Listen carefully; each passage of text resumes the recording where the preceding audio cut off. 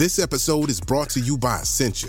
A better you starts with better hydration. Essentia is on a mission to inspire people to do what matters most. Their proprietary ionization process transforms water from any source into ionized alkaline water, providing water that's 99.9% pure with a pH of 9.5 or higher. Essentia overachieving H2O, the #1 ionized alkaline water. Shop now.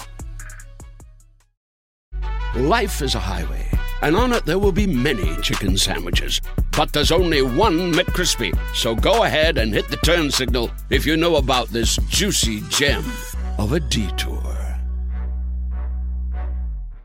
Today, healthier is happening at CVS Health in more ways than you've ever seen. It's wellness destinations for seniors, including select locations with Oak Street Health and CVS Pharmacy. It's doctors, nurses, pharmacists, and everyone in between, offering quality care and support virtually, in person, and on the phone. It's in-home evaluations through Signify Health and meeting mental health needs through Aetna. And those are just a few of the ways healthier is happening. To see more, visit cvshealth.com/healthier happens together. CVS Pharmacy, Oak Street Health, CVS Specialty, Signify Health, and Aetna are part of CVS Health. Eligibility and services vary by location and individual. Atlassian software like Jira, Confluence, and Trello help power global collaboration for all teams, so they can accomplish everything that's impossible alone. Because individually we're great, but together we're so much better. That's why millions of teams around the world, including 75% of the Fortune 500, trust Atlassian software. Learn how to unleash the potential of your team at Atlassian.com. That's Atlassian.com. Atlassian.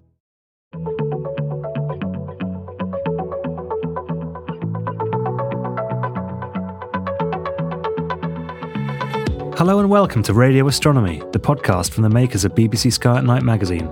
You can subscribe to the print edition of the magazine by visiting skyatnightmagazine.com or to our digital edition by visiting iTunes or Google Play.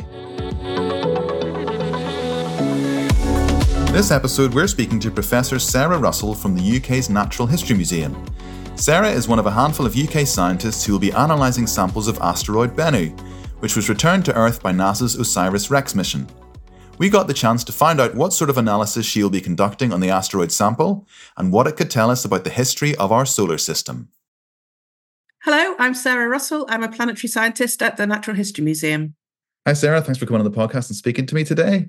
Today we're talking sort of space rocks and asteroids and the fact that the Natural History Museum is among a handful, I suppose, of UK research centres that have received a sample of Asteroid Bennu, which was collected by the NASA's OSIRIS-REx mission. Before we sort of got onto the Bennu sample, I thought it'd be worth just covering, why do we study space rocks? What can they tell us about anything, I suppose, really? Yeah, so we're really lucky at the museum. We've got a fantastic collection of space rocks, which all fell to Earth, nearly all of them fell to Earth naturally as meteorites. And most of the meteorites that we have come from asteroids, but a handful come from the moon, and a handful come from Mars. The asteroidal ones are really cool because asteroids are 4.5 billion years old. They form at the same time that the sun and the planets were forming. But unlike the planets, which have undergone loads and loads of geology and volcanoes and all sorts of things, the asteroids have remained the same, pretty much the same state for 4.5 billion years. So they give us a real kind of look back in time to the snapshot to help us understand how planets formed. But you sort of said nearly all of the space rocks have fallen to Earth. But I suppose the caveat there is the sample from OSIRIS-REx. Can you tell us a bit more about that and how you and the Natural History Museum came to be involved in that mission? Yeah, so OSIRIS-REx is a super exciting mission that has been in the planning for many, many years, but it launched in 2016 from Cape Canaveral. So I was lucky enough to actually go out there and watch it launch. It was so exciting. And we got involved because at the museum, we've been interested in a long time in these asteroidal meteorites that perhaps resemble asteroids like Bennu, which was the target of the OSIRIS-REx mission. So Bennu is a very dark coloured asteroid, and we think it's dark because it contains a lot of carbon. When the spacecraft went to visit it, it spent a couple of years going round and round the asteroid, getting data from it, and it found out that it also looked like it contained water, which again is similar to many of the meteorites that we see in our collection that we've been working on. So for that reason, we were invited to get involved in looking at the sample when it came back to Earth. So what was your involvement during the mission? Were UK facilities sort of consulted as to, where the sample would be taken from and things like that? Yeah, absolutely. So there's a handful of UK institutions that are involved in the mission. There's us at the Natural History Museum, there's the University of Manchester, there's the Open University and the University of Oxford. And at the University of Oxford in particular, they were quite heavily involved in that part of the mission when the spacecraft was visiting the asteroid, because they specialize in spectroscopy and looking at the composition of the rock from space. So they were heavily involved then. And to some extent, all the scientists were involved in deciding where we would collect the sample from that would return to Earth. And now you've been given a sample of the asteroid. How much have you actually received? So we've received about a teaspoonful. So it's 100 milligrams. So it turns out the asteroid is actually not very dense at all. So even though 100 milligrams doesn't sound like a lot, it sort of looks maybe more than you would expect. So yeah, it's a good teaspoonful, a very, very dark, pretty fine-grained grains of asteroids. So they are up to about 1 millimeter in size, the individual grains that we've got. And is there, well, presumably there is a huge difference between the sample collected by Bennu and samples that would have fallen to Earth. Otherwise, the sample collection mission, wouldn't have been carried out. Yeah, so there's a few reasons why it's good to actually go out in space and get a piece of asteroid and bring it back to Earth rather than just wait for your meteorite to fall.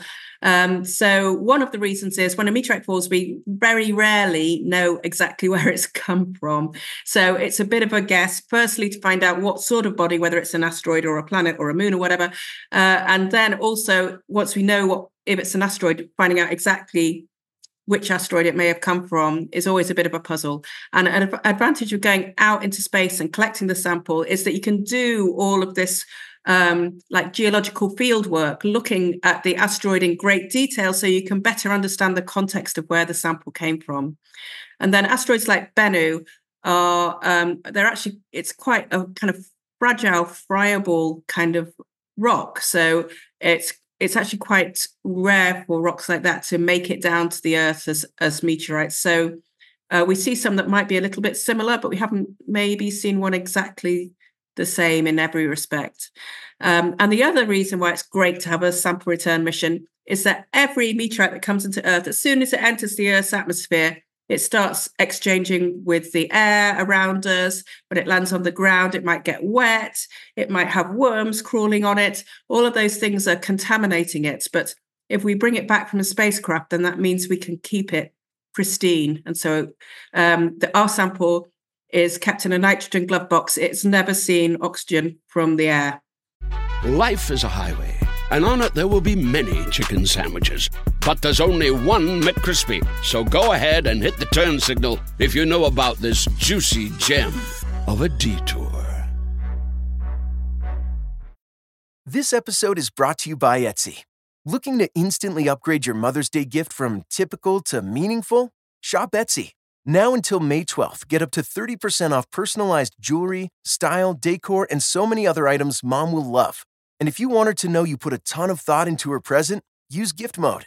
Gift Mode on Etsy takes the stress out of gifting so you can easily find well-crafted, original, and affordable pieces from small shops.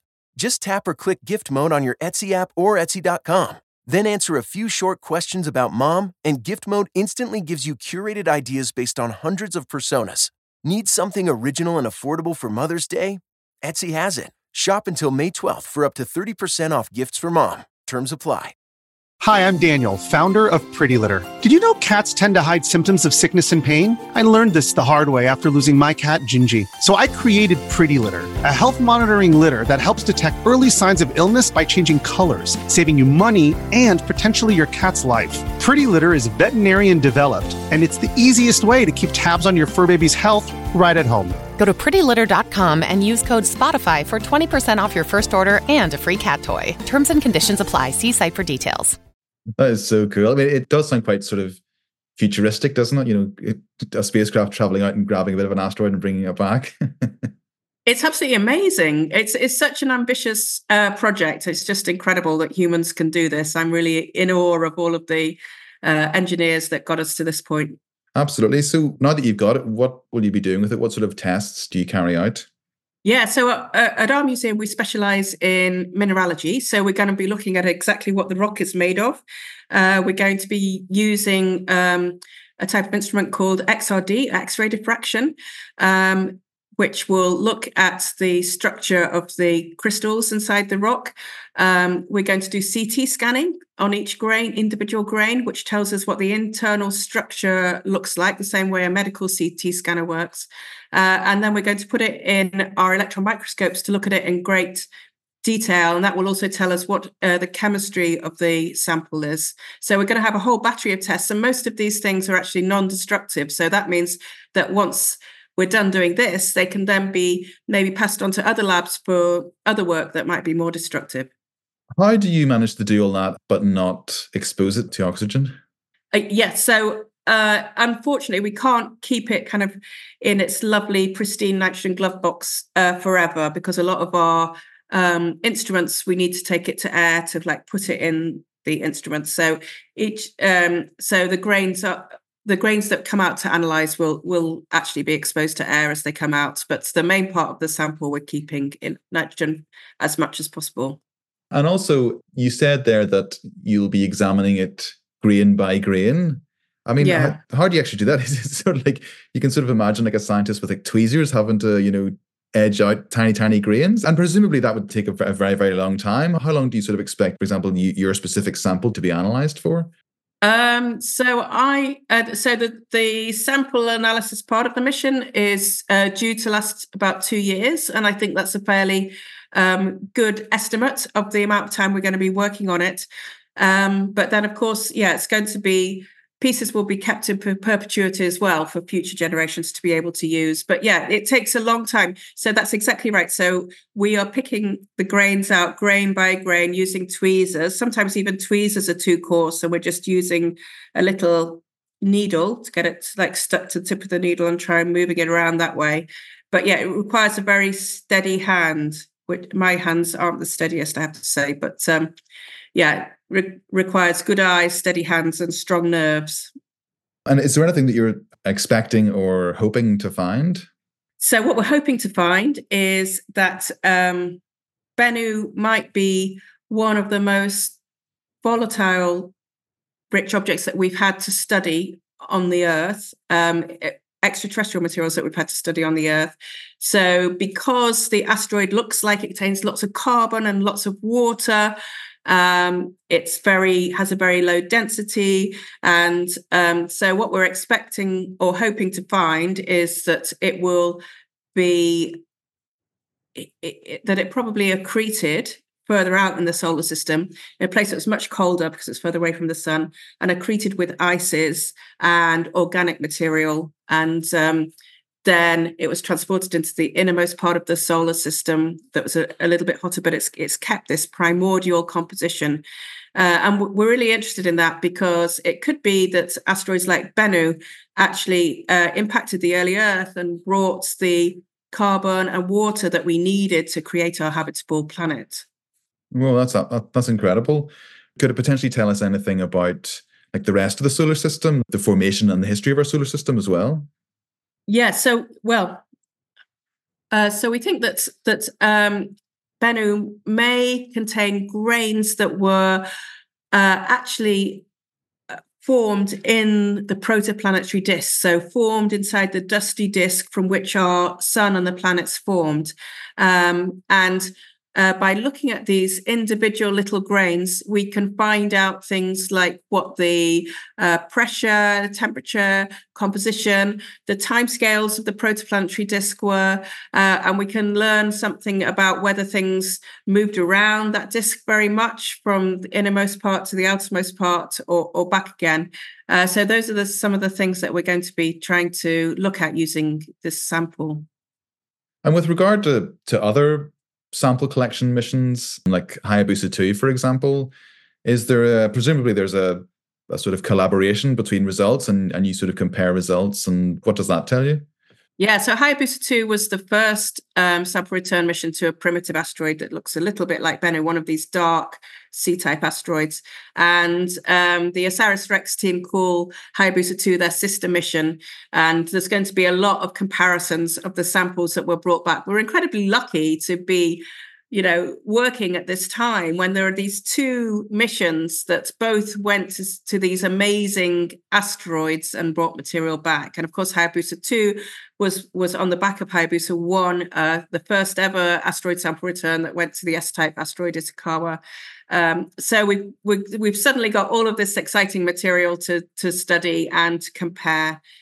So one of the things we want to look at is the diversity of asteroidal material that's out there. And that will help us look in a little bit more detail at exactly what might have been impacting the Earth and contributing to the Earth as it was growing and in its later stages of formation.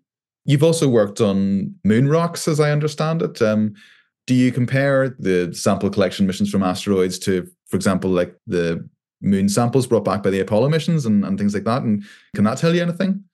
Yeah, absolutely. So one of the things asteroids and our moon have in common is that they're both airless bodies, and they have both been subject to what's called space weathering, which is the interaction of energetic particles on the surface of the body. And one of the things we can compare the asteroid rocks, which were returned from we know they were returned from the very surface of the asteroid, from the lunar rocks, which were also very much surface rocks. We know that they were surface rocks.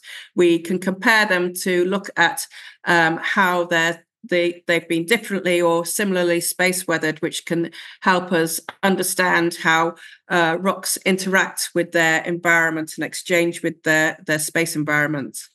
And obviously you're primarily concerned with Asteroid Bennu at the moment, but do you think about potential future missions? I mean, wouldn't it be amazing if we could do like a sample collection mission, like the Kuiper Belt or something like that? Yeah. Do you sort of think about future targets, even within the asteroid belt or beyond? Absolutely, Ian. So it would be fantastic. So there are so many places to go. And I think, minor bodies in the solar system are very much neglected, but they're an incredibly diverse group of material of objects. And we're only scratching the surface of what we know about them. So some asteroids seem to be made mostly of metal, for example. It'd be great to bring that back down to Earth. There are the E-type asteroids, which may be inner solar system type asteroids. They may have made a really important contribution to the material that accreted to form the Earth. So they would be great to have a closer look at. And then, of course, as you say, Kuiper Belt objects are amazing. It would be incredible to go out there and collect an icy world. And I guess the dream would be to try to bring it back with its ice intact, so we could study the ice the same way that we study our rocks. So look at exactly what that crystal structure is, for example, and how the rock and ice are interacting with each other. That would be amazing. And then perhaps the ultimate dream is if we could one day capture a bit of an interstellar asteroid that's an interloper that comes into our solar system, and that might help tell us something about worlds even beyond our solar system. So yeah, that's all a bit sci-fi at the moment. But there's one incredible mission that is definitely going to happen, which is called MMX. So this is the next Japanese sample return mission, and that's going to collect a piece of Mars's moon Phobos. So that's a really exciting mission as well, because currently we don't really know how Phobos formed. Well, it might be a captured asteroid, or it may have formed by an impact into Mars's surface. So there's still so much to learn about it. Well, that's really, really exciting. I mean, missions to look forward to, I suppose. But coming back to Asteroid Bennu, I'm led to believe that the findings are going to be presented in March of 2024. Is that right? Is that sort of the time that you've got to make and present your initial findings?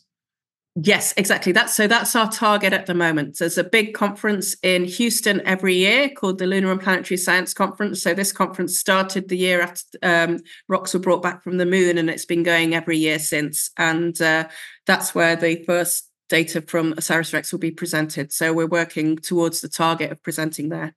Amazing. Well, I'll definitely look forward to that. And sure, maybe we could catch up later on in 2024 and, to discuss the findings and how things are going. If you're up for that. That would be brilliant, Ian. Yeah, absolutely. So up for that. Cool. Thanks for coming on the podcast and letting us know. And, good luck with your research and your analysis of Bennu, and hope to speak to you again soon. Great. Thank you very much, Ian. It's really nice to talk to you. Thank you for listening to this episode of the Radio Astronomy podcast from the makers of BBC Sky at Night magazine. For more of our podcasts, visit our website at skyatnightmagazine.com or head to Acast, iTunes or Spotify.